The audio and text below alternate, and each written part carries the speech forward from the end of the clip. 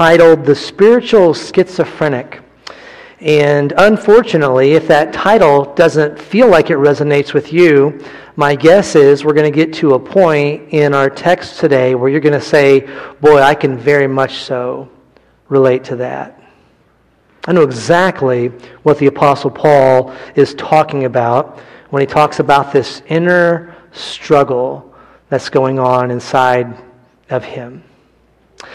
I don't have very many hobbies, I really don't, but if I had to be pressed on what a hobby of mine would be, it would have to be walking.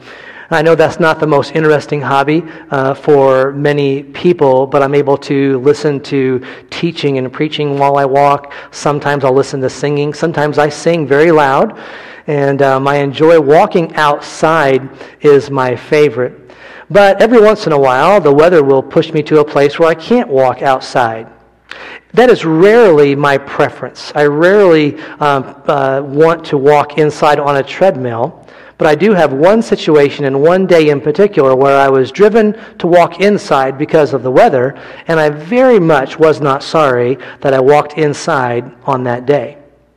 You see, my walking took place on a treadmill down at the rec center here in town. And I don't like to be distracted by the TVs that they have there, so I moved myself up to where I don't have any TVs in front of me, which means I have the glass that overlooks the pool area. And on this particular day, there was a school that had rented out the pool. And I watched these kids swim and play and have fun for about an hour. And then when they were done, I found the kids who were clearing out. And there was one teacher who was not dressed for swimming. He was in his regular clothes. And then one kid who was a little bit mischievous walking next to that teacher. And as I was there minding my own business on the treadmill, I watched as this teacher walked alongside the pool, and this little guy, maybe a fourth grader, walking right by his side. And that little guy decided that he was going to try to give that teacher a little push towards the pool. My guess is, as the teacher thought to himself, I'm bigger than this guy, I'm stronger than this guy, and I'm smarter than this guy, so I don't have anything to worry about. And as they walked down toward the exit, that little guy pushed a little bit harder and a little bit harder until, splash, the teacher with all of his clothes on went in the pool.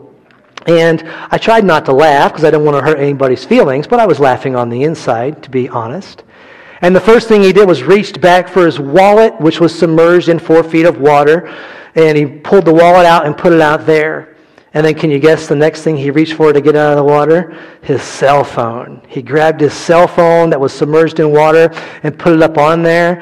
And I was trying to read the lips of what he was saying to this young man who shoved him in the water. But I couldn't quite make out what he was saying.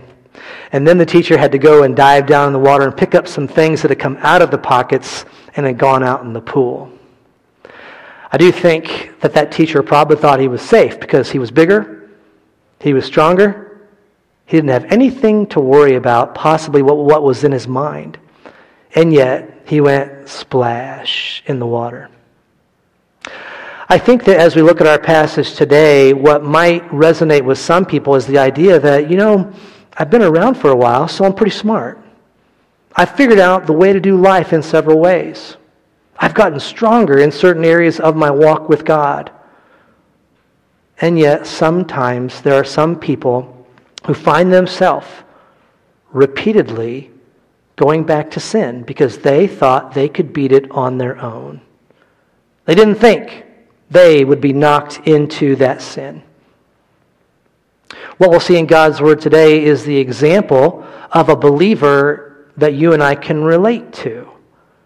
And what he went through with temptation, with giving in to temptation, and for what path he took to get victory over that sin. And of course, that believer is the Apostle Paul. Some of you might say, I'm not sure if I relate very well with the Apostle Paul. I think by the time we get to our second point today that you'll be able to. But I'm going to need some group participation from you, if you'd be willing to help me out. Now, we're going to be in Romans chapter 7, and we're also going to be starting out in Romans chapter 8. But what I want you to do is I want you to have this stuck in your head when you're facing temptation, this little line that we're going to memorize. I want you to have this line in your head, and if you are tempted, or if you have given in to sin, I want you to remember this line that will take you right to a specific place in the Bible. Let me tell you what I want you to learn along with me in this service, and we'll see if you've got it memorized by the end. It is this short line that starts with a nice exclamation, the word boy. What I want us to say is, boy, am I glad for Romans chapter 8. Would you say that with me? Let's say it together. Boy, am I glad for Romans chapter 8. All right, I think you'll see why when we get through our message today. We've already talked about the Apostle Paul's teaching on the law. And the law, as he taught through it, he was trying to undo some feelings of some of the Jewish believers that were in Rome that put a lot of emphasis on the law. And so Paul tells them that the law cannot save them, and that would be a discouragement to some who had such a fondness for the law. They had been released from the law. And some of you might even remember when we talked more recently about the law and how there is something within rules, something within a law that when you hear about it, it actually incites you to want to break that rule. Stirs up something within us. It stirs up rebellion. And so there's some things being said about the law that might cause some people to want to throw the law out the window. But Paul corrects that, and he lets the people know the problem is not with the law. That's not where the problem is. But instead the problem lies in the law breaker. And also we understand about the law that God never gave the law to man to bring them into a right relationship, to change their hearts. Instead, what God gave to man to bring us to Him and to change our hearts was the gospel. Now, let me give you a little bit of explanation about Romans chapter 7, verses 13 through 25, because if you go and do a little bit deeper study, you will likely find that this passage is interpreted in a couple different ways. I'm going to tell you both of those ways, and then I'm only going to camp out on one of them as we study it for ourselves this morning. One of those ways of how some people interpret this passage is that the Apostle Paul is talking about his experience present day as a Christian and how he battles as a Christian with giving in to sin. How he battles with not doing the things that he knows he is supposed to do. And so we'll find that, that's one of the interpretations that we find there. And the other interpretation that some people think is how Paul is writing this is that Paul is looking backwards.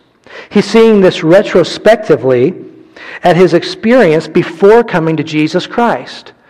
Because Paul had a very serious relationship with the law before he got saved. You'll remember he was an expert on the law. But when he found Christ, he learned that the law could only help him with the outward, and it did absolutely nothing for his heart. It didn't do anything to help him understand the grace that would change him not only on the outside, which is important, but also it would change him on the inside. So what do you think it is? Is Paul talking about his present day experience of struggling with sin? Or do you think he's talking about before he was a believer? There is a case to be made for both of those, but as I study through the passage in the chapter before, which is Romans chapter 6, remember Romans 6? What shall we say then? Shall we continue in sin that grace may abound? God forbid. And then when we go past Romans 7 to Romans chapter 8, and we find that he is giving us exactly how we can have victory over sin in our life, it makes me think that Paul is speaking there about what he went through in his own life. When he says, I know the things I'm supposed to do, and I do not do them like I want to. And when he says there are some things that I know I'm not supposed to do, and those are the very things that I do, I think that he is speaking from his heart. And I think that's a huge blessing to me. Isn't that an encouragement to you? That this super Christian, the Apostle Paul, struggled with sin. Now, I don't want to jump ahead too far, but we're going to look at what he gave to have victory over sin. And so the Apostle Paul knew what it took to get victory over sin. And yet, in Romans chapter 7, we see that he still struggles with sin. That's a blessing to me, and I'm not rejoicing in Paul's suffering that he struggled with sin, but for someone who is such a mature and wonderful Christian who gave us 13 books in the New Testament, how wonderful it is to know that he went through some of these same things that I went through. All right, all that to bring us to our text. But before we read verse 14, I'm going to repeat it one more time, and then I'll say it by myself one time, and then you say it with me. Here's what I want you to remember that's going to help you when you're struggling with temptation or when you've fallen into sin. The line is, boy, am I glad for Romans chapter 8. Say it with me. Boy, am I glad for Romans chapter 8. All right. We are we're supposed to be, in Romans chapter 7. Sorry about that. Romans chapter 7, and look at verse number 14. For we know that the law is spiritual, but I am of the flesh, sold under sin.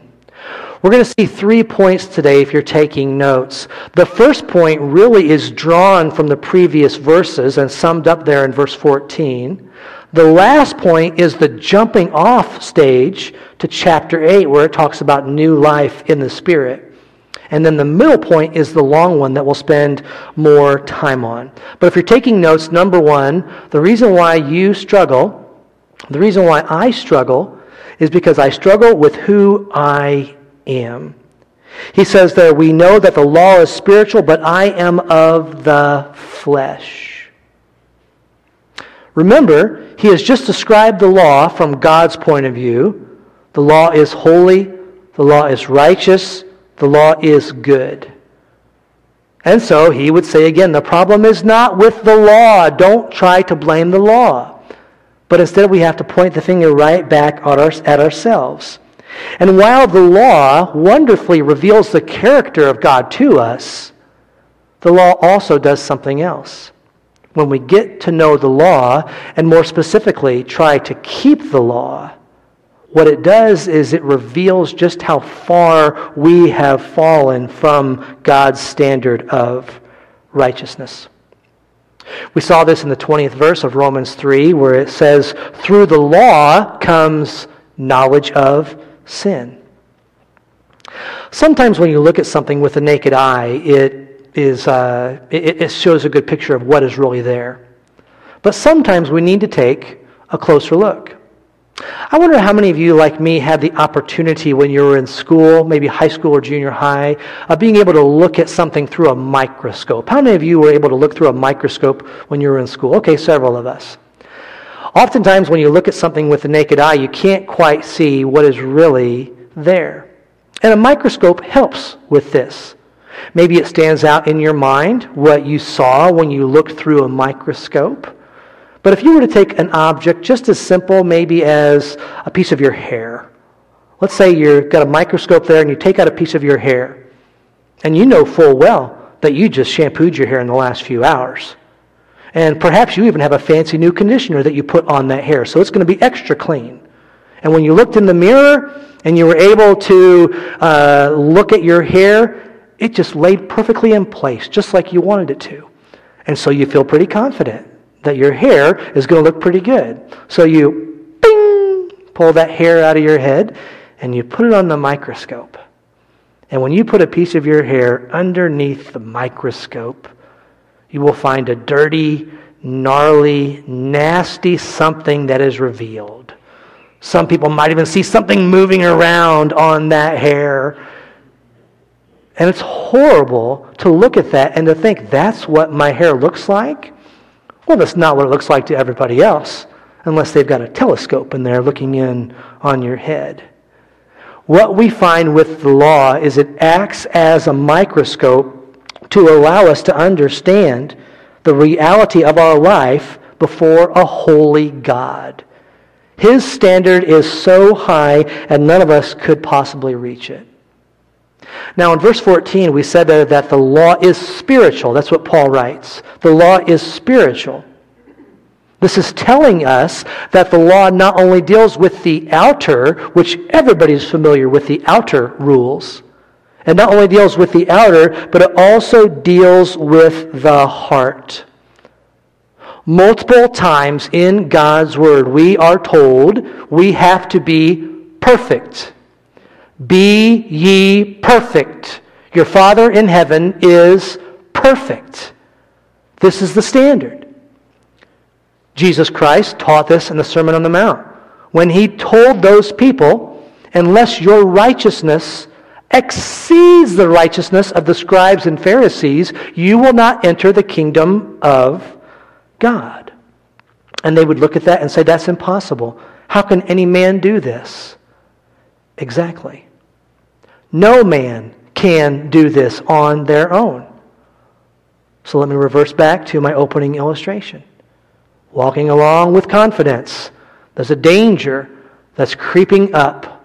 The possibility of that man getting pushed in the water or you getting pulled into sin.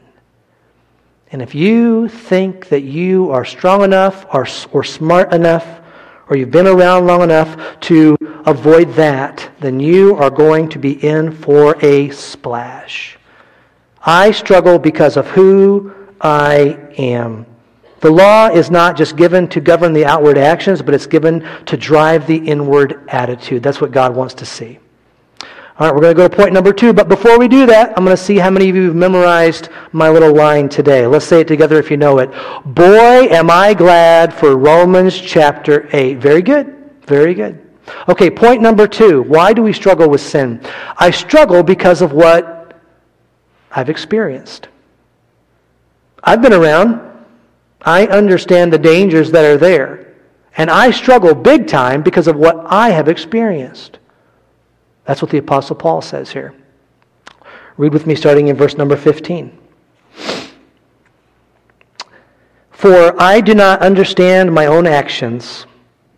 For I do not do what I want, but I do the very thing I hate. Now if I do what I do not want, I agree with the law that it is good. So now it is no longer I who do it, but sin that dwells within me. For I know that nothing good dwells in me, that is, in my flesh. For I have the desire to do what is right, but not the ability to carry it out. For I do not do the good I want, but the evil I do not want is what I keep on doing. Now, if I do what I do not want, it is no longer I who do it, but sin that dwells in me. And so, I find it to be a law that when I want to do right, evil lies close at hand. For I delight in the law of God in my inner being, but I see in my members another law, waging war against the law of my mind, and making me captive to the law of sin that dwells in my members. Wretched man that I am, who will deliver me from this body of death? The reason why we struggle is because what we have experienced. It could be that you would say, I have tried. I've tried to get victory over that sin. I've tried to put that away.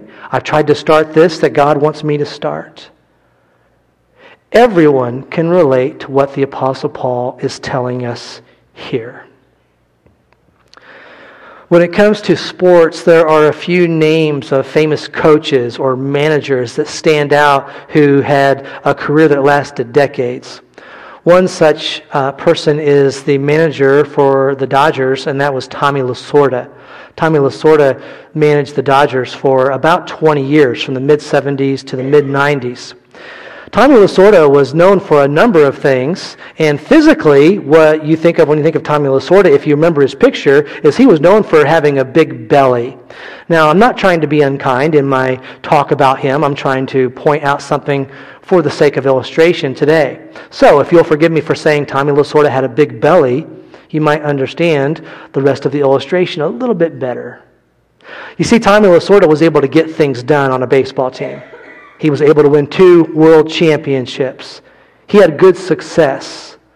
Tommy Lasorda was able to do a whole lot on his own. In fact, he decided to apply some of that power, some of that strength, to some personal habits that he had in his life. You see, Tommy Lasorda was a man that smoked. And so there came a day where he took his cigarettes and he held them out. He writes about this in some of his writings. He held those cigarettes out and he asked the question, who's stronger, you or me? And then he answered the question, I am. And he took those cigarettes and he put them away. And he never smoked again. Sometime later, he applied the same tactic to the practice of drinking his vodka martinis that he drank too many of. One day he held one of those vodka martinis and he said, who is stronger, you or me? And then he answered the question, I am. And he put that away and never struggled with the vodka martinis anymore. And then it came to dieting. And Tommy Lasorda decided to apply the same kind of power and wisdom and strength to his dieting. And so his favorite meal was linguine with clam sauce. And so Tommy Lasorda went one day and sat down, and as he was eating that linguine with clam sauce, he did the same thing. He asked the question, who is stronger, you or me? And then he writes, a little tiny clam poked its head up and said, I am, just like that. And he was never able to get victory in that area of his eating. The linguine with clam sauce always won in that battle. I'm not saying that you don't have the ability to have some kind of a victory over something on your own. But I am telling you, for these besetting sins, these sins that you seem that you've struggled with them for years and decades and maybe your whole life, for these kinds of sins, you cannot muster enough willpower on your own. You cannot make a good enough strategy from your own mind to get victory over those sins.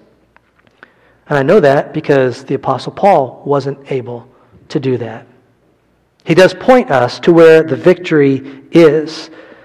Lasorda was simply not strong enough to beat the linguine with clam sauce, and this is our experience.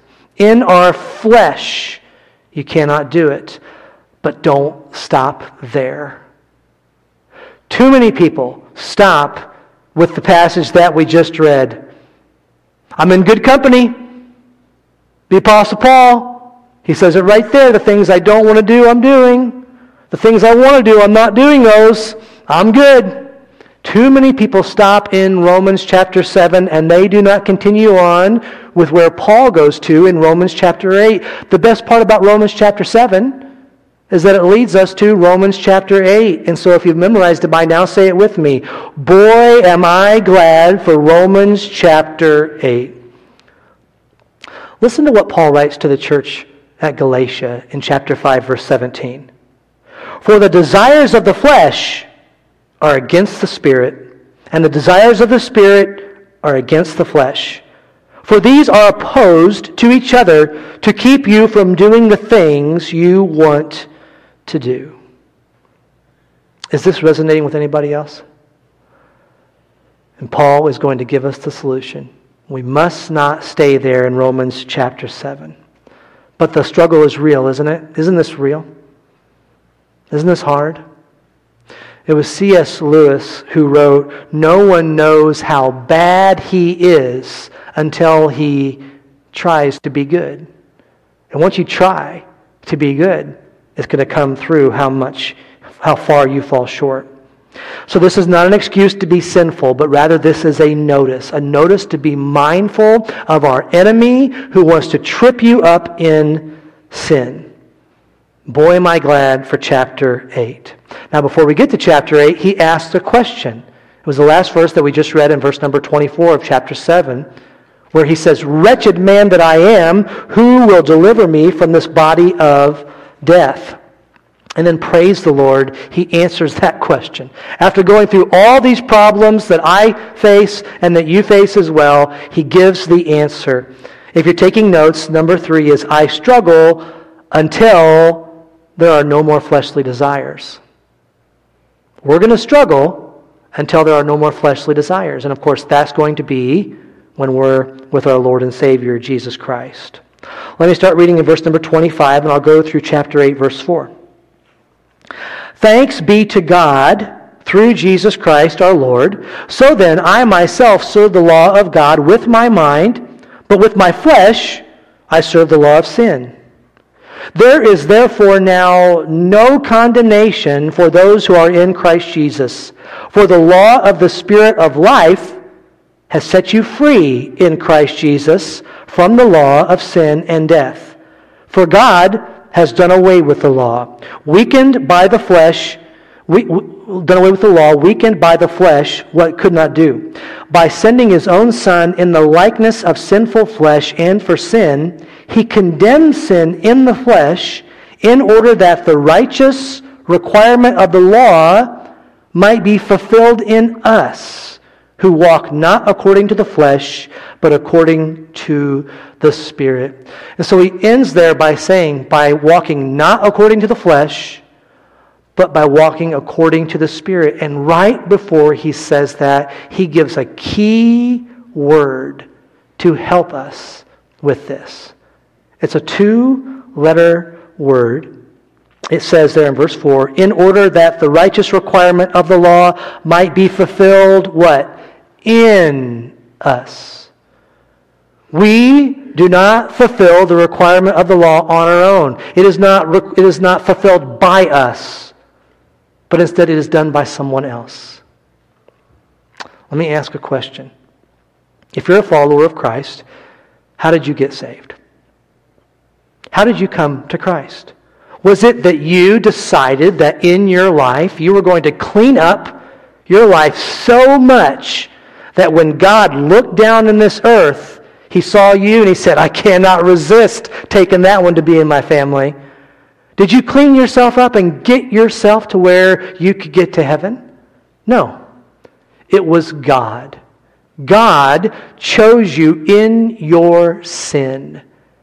And that's why the blood of Jesus Christ has to be applied to each one of our accounts if we would accept Christ as our Savior. This work was done in us, not by us. And the good news is the way you live in victory as a Christian is the same way that you became a Christian. You don't do it yourself. God gave us the Holy Spirit to help us get victory over sin. I oftentimes will remark how I doubted the words of Jesus Christ when he was leaving his disciples. He had trained them, and he's getting ready to go up to heaven. And he said, it's good that I'm going away. Something better is going to come. And I oftentimes think, no way they bought that. No way. What is better than God the Son right there with them all the time? And you know what's better?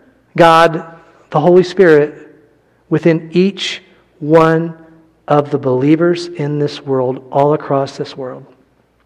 And what the Holy Spirit does, convicts us of sin, teaches us from God's Word, guides us in our life. We are allowed to walk in a way that is of the Spirit, not of the flesh. So the one who saves you is the same one who sanctifies you.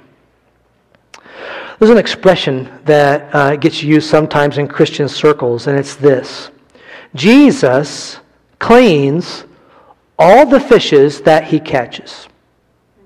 What does that mean? Jesus cleans all the fishes that he catches. Well, if you can imagine a fisherman, some of you are fishermen, if you can imagine a fisherman leaning over the side of the boat and seeing some fish down there and saying, you know what? I'm going to wait until I find a fish that's been cleaned, because I don't like cleaning fish. So I'm going to wait till I find a fish that's been cleaned, and then I'm going to catch that fish. I'll go one up on that. This is where I'd be coming from. I want to find a fish that's been cleaned, it's been cooked, and there's even a little side of tartar sauce right next to them. I'm going to catch that fish, and that's what I want to have for supper tonight. And of course, that never happens. We do not come to God as already clean. Jesus cleans all the fishes that he catches. When you come to Jesus, you come as you are. You are a sinner. You're an enemy of God. And beautifully, God loves you in your sin. But God loves you too much to leave you that way. That's why we are thankful for what we find out in these upcoming verses that we're going to be going through. And so if you've memorized it, say it with me. Boy, am I glad for Romans chapter 8. The fact that you struggle with sin reveals that for you there is coming a day where you'll no longer struggle with sin. There's coming a day when you no longer have to fight that fight. When I look at different music, I'm encouraged by some words, and sometimes I want to take them and apply them in a unique and different way. This morning as I was getting ready, there was a song that came over my playlist, and it was a song called "It Is Finished." It is finished, the battle is over. It is finished, there will be no more war. It is finished, the end of the conflict, and Jesus has won. And the context of that song is talking about when Jesus Christ was on the cross, and he called out the words, "It is finished." The full price for the sins of humanity had been paid. Everything was done. And I heard that song, and I selfishly thought to myself, I sure wish I could say that song about my own sin in my life. It is finished.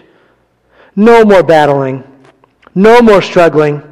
No more giving in to temptation. No more falling short of what I know I should do. And yet we can't sing that song about our own sin. But instead, what God has given us is the Holy Spirit. When someone has accepted Jesus Christ as their Savior, when someone has come to God, recognized they are a sinner, of which we all are, and because of that sin, that's why Jesus died on the cross. And if we will just ask God to forgive us of our sin and make us His child, we will become a child of His. We'll be born again, as the Bible teaches us. We can't say that right now, that the sin is no longer going to be there, but we need to move from Romans chapter 7 to Romans chapter 8. That's where the victory is. Don't stop. Don't say this is just the way I'm going to be. Understand that God wants you to take a step further and have incredible victory. All right, what can you do with this? What can you and I do? Well, first of all, and this might be our takeaway for the next couple of messages as well. Walk in the Spirit, and you will not fulfill the lust of the flesh.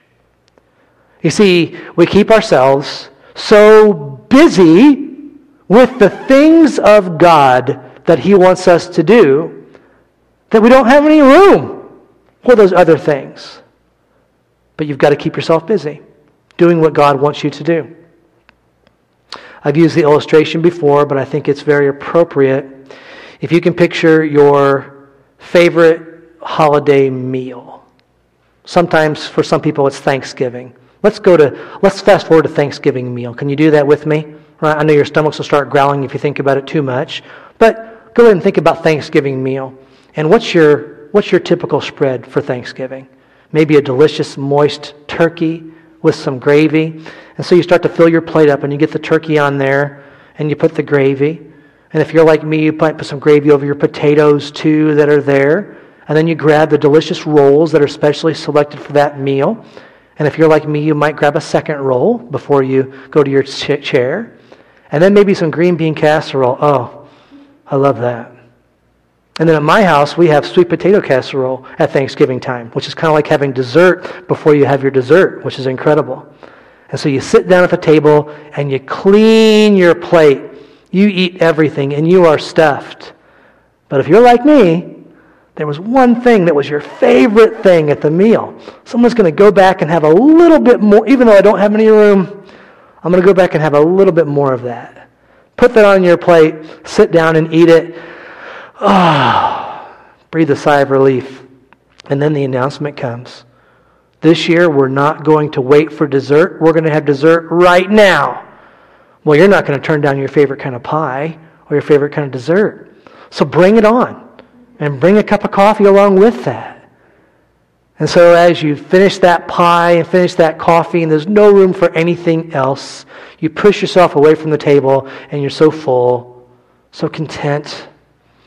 And then I want you to imagine from the kids' table next door, little kid comes over with a bologna sandwich on white bread and ketchup on it and sticks that sandwich right in your face. Hey, mister! Want a bologna sandwich? You couldn't possibly be tempted to eat that bologna sandwich. Why? You don't have any room. You're so full of all these other wonderful things that you've just let your taste buds dance to in the last hour or so. No room for anything else.